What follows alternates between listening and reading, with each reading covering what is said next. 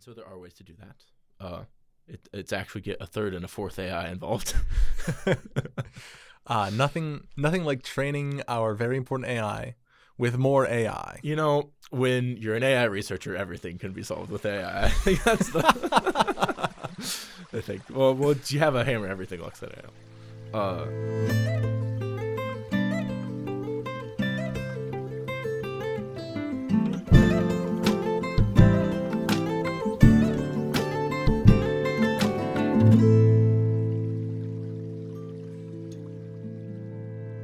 Hello and welcome to Stream of Consciousness, a media program made possible through 90.3 KRNU Lincoln. I'm your host, I'm Ben Kulot. Today I'm talking with my friend Amy. Hi, Amy. Howdy. So today Amy and I will be talking about pretty hot button topic right now, AI. Yeah. So I've been doing a little bit of research on AI this semester. I took a class, and so I know a couple of things. We'll leave it at that. I don't want to say I'm an expert or anything. But yeah, it's been in the news a lot. People have been talking about ChatGPT. Yeah, I've seen a lot of it rolling around both in like the news media. Oh, is this the end of this? Is the end of this? And then on the flip side of like social media and entertainment, just going, what's the funnest thing I can do with this thing? I'm going to have this AI play this video game for me. Let's see how it goes. Oh, no, yeah, absolutely. So wait, really quick, I'm curious. Have you used it? Because some people just haven't used ChatGPT. I have never touched it. Ooh, you're in for a treat. You got to try it sometime. I wanted to show it to my parents, and so what I did is I think I told my mom, or I showed my mother, I prompted it with, write my mother a poem, a limerick, asking her to have a nice day. But in an old Victorian era posh accent. And it does it perfectly. It's great at stuff like that. It's really interesting. Interesting, yeah. But truly, you would not guess it was written by a computer. It's truly incredible. Wow. We hear a lot of... So this is going to be an interesting conversation, you being sort of on the inside and very pro. I wouldn't say I'm against AI, but I definitely have heard more of the negative... potentially dangerous sides of all of this. Absolutely. I would say it's really important to understand it because I'm predicting there's no real way to avoid it at this point. It's coming down the road. It's coming down the pipeline. And so it's going to be a part of our lives. And you're right, there are a lot of concerns that I think that we should have and should be addressed and should be made aware of. And I think a lot of them could be mitigated by people understanding AI. That's kind of what I want to talk about today. Really, at the end of the day, ChatGPT is a really complicated parrot, is the thing. The way AI works is you get a ton of data. You just get like the entire internet, and you show it to a computer, and through a sort of convoluted process, it mimics that data. And so for ChatGPT, I don't know the exact ins and outs, but I imagine they just kind of fed it the entire information of the internet, whatever they could get their hands on, and then they have another AI that's responsible for critiquing it and grading its performance. And the language model that is ChatGPT, its goal is to fool the critic. And so the way you train it is at first it makes a random guess. And of course it's going to be gibberish because it's just making stuff out. Mm-hmm. But then every time it makes a guess, it's told, were you correct or not? How did I believe you or not? And the better it starts to guess, it starts to move in that direction. And so eventually you get something that is very good at fooling things into thinking that it's real. And that's how we train them. But it doesn't know things. It doesn't have context or knowledge or like validity of its statements. It's only meant to sound real, like a very complicated parrot. So you said like two AI. That is very interesting of like, if AI is training AI, yes, is that kind of the self-learning process of it? So this whole thing, ChatGPT, is one AI, and it is being essentially working with inside of itself two versions. Sort of. So there's two parts to an AI. There's the training step, which is where it's trained to sound real, and then there's the inference step, which once you have a trained model, You just give it something like a prop, and it spits it out. The really neat, cool thing about AI is that inference step is very quick. So you can tell it do a thing, and it does that instantly, but the training step is very slow. And so the critic part is involved in the training, making the AI sound real, but I imagine the actual GPT model is just the generator. Okay. I know a little bit more about this because I've been trying to make one for myself, actually. It's very interesting. So there's this data set online called ImageNet, and there's also a couple of others like CFAR 100, CFAR 10, and they're just ImageNet is 1.3 million pictures of things. Just anything. Yep. Just off the internet. There's like a picture of a dude in there. I have a fun little example that I can show you sometime. But there's pictures of dogs, people, nature scenes, buildings, truly and literally just random things. And sort of like I said earlier, there's two parts to it. You have the critic and the generator. And the generator, you just feed it random noise. And so it takes that random noise and it transforms it into an image through basically just like a giant equation. More on that later, maybe. So before you're trying to make an AI, what is your goal at the end of this? We're learning how that building process works, but maybe if we have an end goal in mind, I might be able to see what's going on easier. So because I'm giving it 1.3 million pictures of things, at the end, it'll make pictures of things. Okay. Whatever it be. Similar to DALL-E, was that one of them? I think there's a famous one called DALL-E. Very similar, yeah. This would be without prompts. I think DALL-E, I've never actually used it. You can say, like, draw me a picture of a cat riding a slug into battle or something, and it would generate that specific thing. This would not be that. It would just make something up, something interesting. Okay. So I've been trying to do this. I think sort of describing this process will also give some insight into how AI works and what makes it so difficult and sort of how it works. And so after showing it 1.3 million pictures of things over and over and over, and it actually sees the same ones hundreds of times, there's a second AI called the discriminator who also takes discriminator or the critic. There's a couple of different ways to describe it. But its job is to look at an image and say, was this a real image or is this one generated by the generator? Yeah. And so like the most basic AI, I think the ones that started were classifiers. Do you remember it's not well, it actually is. Back in the day, whenever you go onto a website, it would say, "Are you a robot?" And it would have like the weird text. CAPTCHAs. Yep, CAPTCHAs. Yeah. Do you know why it was text? No, I don't know why it was text. They were training an AI to read text. And so that seems a little underhanded and deceitful. Yes, but I think the end result was quite good. So Google, I believe it was Google, was trying to digitize a whole bunch of text documents. And so you show it a whole bunch of text, which for us is very easy to read, but is harder for a computer. And so to train something to do this, you need tons of labeled images of this letter is an A, this is a B, this is a X. And so it's very hard to get that much data. So what they do is farm it out. So people would say, that's an X, that's a B, that's an L. And suddenly you have a whole bunch of labeled images. And nowadays, when you get reCAPTCHAs again, do you know what they're pictures of? Stoplights, cars, things like that. Oh, cars. They're training self-driving cars. It's the same thing. My goodness. So anyway, you have classifiers. That's the most basic things, is look at a thing, identify what it is. Mm-hmm. And so that's the critic part of the AI model. And then there's the generator part, which is sort of the same thing but in reverse. But yeah, so they just kind of go back and forth.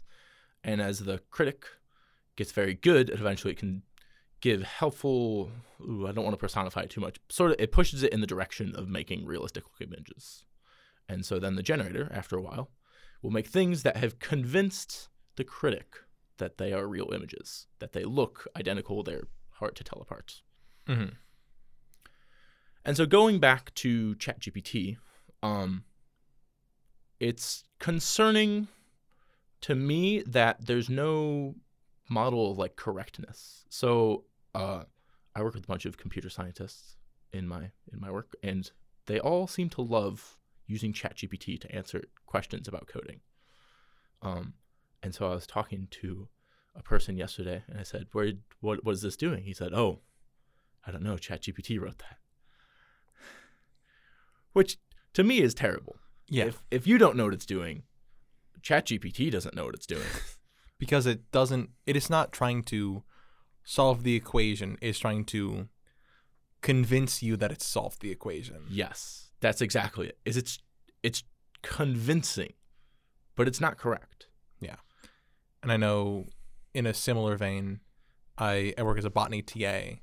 We've passed it around our circle of our professor essentially asking the exam questions to ChatGPT, and we all just absolutely tear it to shreds because it is wrong, like all the way down.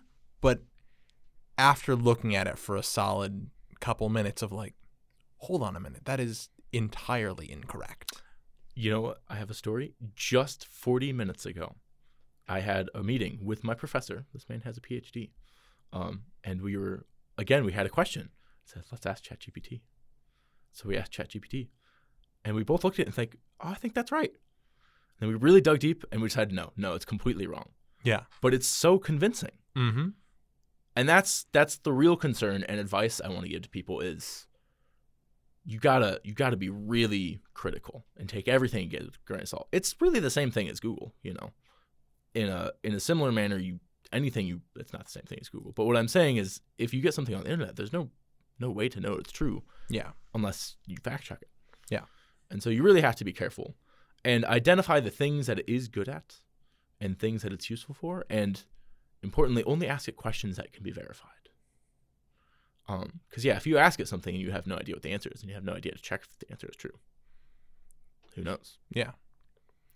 So yeah, but I think there's a lot of upsides to AI. Okay. I think there's a lot of tasks that we do on a daily basis. So let me back up, actually. Yeah, and before we get into that, I'm talking with Amy, my friend. We're talking about AI, tuning into 90.3 KRNU. Continue with yes, the upsides. We've talked about kind of the history, generally how it works. I think there's a lot of tasks that we do every day that could be helped. Just things, or so Alexa and I don't know what the other ones are. There's the Google various, Home. Google Home. I think I personally am excited to have the personal robot assistant in my home. There are definitely concerns I have, but I would like to be able to say, remind me at such and such time to do this and this. Add this to my shopping list. And those are the kinds of things that it's good at. They already do that, yeah. Yeah, they already do that. I would like, we were making a PowerPoint the other day. It's like, we've been using black Arial font on all white background for 9 months now. I'm like, we should mix it up. We should have this look nice because we're not doing it and we're not going to hire like a professional to do it. I would like an AI to be able to, I'm going to spruce it up. It has the same content, but it looks nice now. And I think those are the kinds of things that could be good. There's a lot of bad sides. You don't say. You don't say. I'm anticipating a lot more spam emails in the future, and they're going to sound a lot more realistic. I'm anticipating a lot more junk articles online, especially on the internet. There's just going to be a lot of AI-generated just garbage out there, completely made up, generated to sound inflammatory and generate views because it's good at that too. Mm-hmm. I don't know what the solution is. I mean, we kind of talked about like just knowing that AI is not here to fix problems. It is here to convince, to deceive puts it in such a negative light, but that's what it's here for. It is here to convince you that it is real. Yeah. And of course, one day we will have to answer the question, when does it become real? I think that's coming down the line. Possibly in our lifetimes, but what do I know? And I also know, kind of still continuing on with this like line of downside, someone that's been brought up a lot, is legality. Mhm. If you get hit by a self-driving car and you try and sue the person who owns it, and they make the defense, I wasn't driving the car, does that then fall on whatever company happens to make that self-driving car? Does it fall on the person who developed the AI? If there's a legal debate of ownership of a piece of music Mhm. that is composed via AI, was it who has the media rights to that? Mhm. And just how do we parse that out in our current legal system? I really don't know. I think similar problems still exist with developed things of who's responsible. I could make maybe not a self-driving car, but maybe a safety critical piece of medical equipment, for say, and it fails. Am I the developer responsible? It's hard to say. Certainly, I have a duty to make it as good as possible, but I can't make it perfectly. I would say certainly there are situations which you could say that I was negligent if I had made a medical device that had failed in a way that was predictable and preventable. And so I think the same principles would apply to an AI if it failed in such a way that was predictable and preventable. But the classic example is the trolley problem. Mm-hmm. Would you turn the trolley so it instead ran over 5 people instead of the one it was going to anyway? Or excuse me, I think it's the other way around. It's currently heading towards 5 people. You can pull a lever causing only one person to die, but by acting, you've directly caused that one person's death versus 5 people dying through inaction. And it seems contrived, but that could be a very real problem that a self-driving car has to solve. You're going at a speed too great to stop, and there's 2 pedestrians. How does it resolve that situation? And I would say a human's not going to perform any better at answering that philosophical question than an AI. And in that particular hypothetical, there is actually a third option. Oh? The car spontaneously explodes? Swerve the car. Yeah. Miss both the pedestrians, but grievously injure Yes. or kill the driver. Yes. Which all are very bad thoughts. Yes. There is... And going back to the idea of AI learning, Mhm. do they learn the same? Like we've talked about the physical process that they do, but if their entire thing is convincing something that it is true, does that even leave room for these moral questions within that AI model? I'm glad you asked. Let me back up, actually. So convincing is the specific goal of GPT, to sound realistic, but that's not necessarily the case. The way that AI learns is that you have to define what does it mean to be right. And so we call that the loss function, is that it measures your correctness and importantly measures how you could change to get better. And so let's go back to the classification example where let's say you are looking at digits or letters or text or something and you want to classify whether or what word is that, what letter is it? Yeah. You're either correct or you're not. Yes. It either is an A or it is not an A. Mm-hmm. And so you might measure that by saying the percentage that it got right. You guessed. I showed you 100 letters. You guessed that these 3 were A's, but in fact they were B's. So you're docked points for those, and you're given points for the ones you got correct. And so the way it improves is it actually does some calculus. It takes the derivative of its answers with respect. We won't get into that. It's a lot of math. It's a lot of math is the answer. And so the important part that I'm getting towards is that what your AI is learning depends very critically on how you're measuring its correctness. And so in a generative model, where its job is to create something from nothing, typically the correctness criteria is how convincing is it. Mm. And in that case, yes, it would be. I don't know where I'm going. I suppose Its job is to convince, Yeah. but in one where its job is to navigate swiftly, that convincing isn't the same. Yeah. Instead, then you would measure it by a different measure. I have a friend who's now going to start working on where best to place water infrastructure using AI. And so that would be a very different sort of measurement of correctness and measurements of performance, is how well does this. And so you ask the question, could it be creative? Could it answer moral questions? You would have to define a way to be correct, to correctly answer the trolley problem. Which we don't have. Yes. And so there's the problem, I would say. Yeah. No, I don't think it could ever do that. And then in the way that it learns, because it has thousands, hundreds, millions, billions of inputs, it learns through swift repetition, right?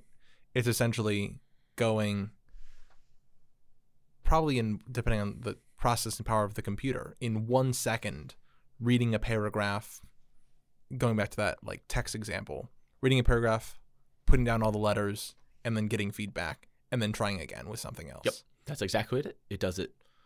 So earlier I was saying I was trying to make an AI to generate random images. Yeah. With 1.3 million images, I did the math. It trains in epochs. One epoch is one entire look at the data set. Okay. For the kind of model I was doing, it's typical to have like 500 to 1,000 epochs. And so you look at every image in there 500 times to 1,000 times. And every time you make a guess, it's updated slightly. Running on the supercomputer here at the university, that would have taken half a month for 500 epochs, or a full month for the 1,000. Wow. Yes. So it is very, very slow and very intensive.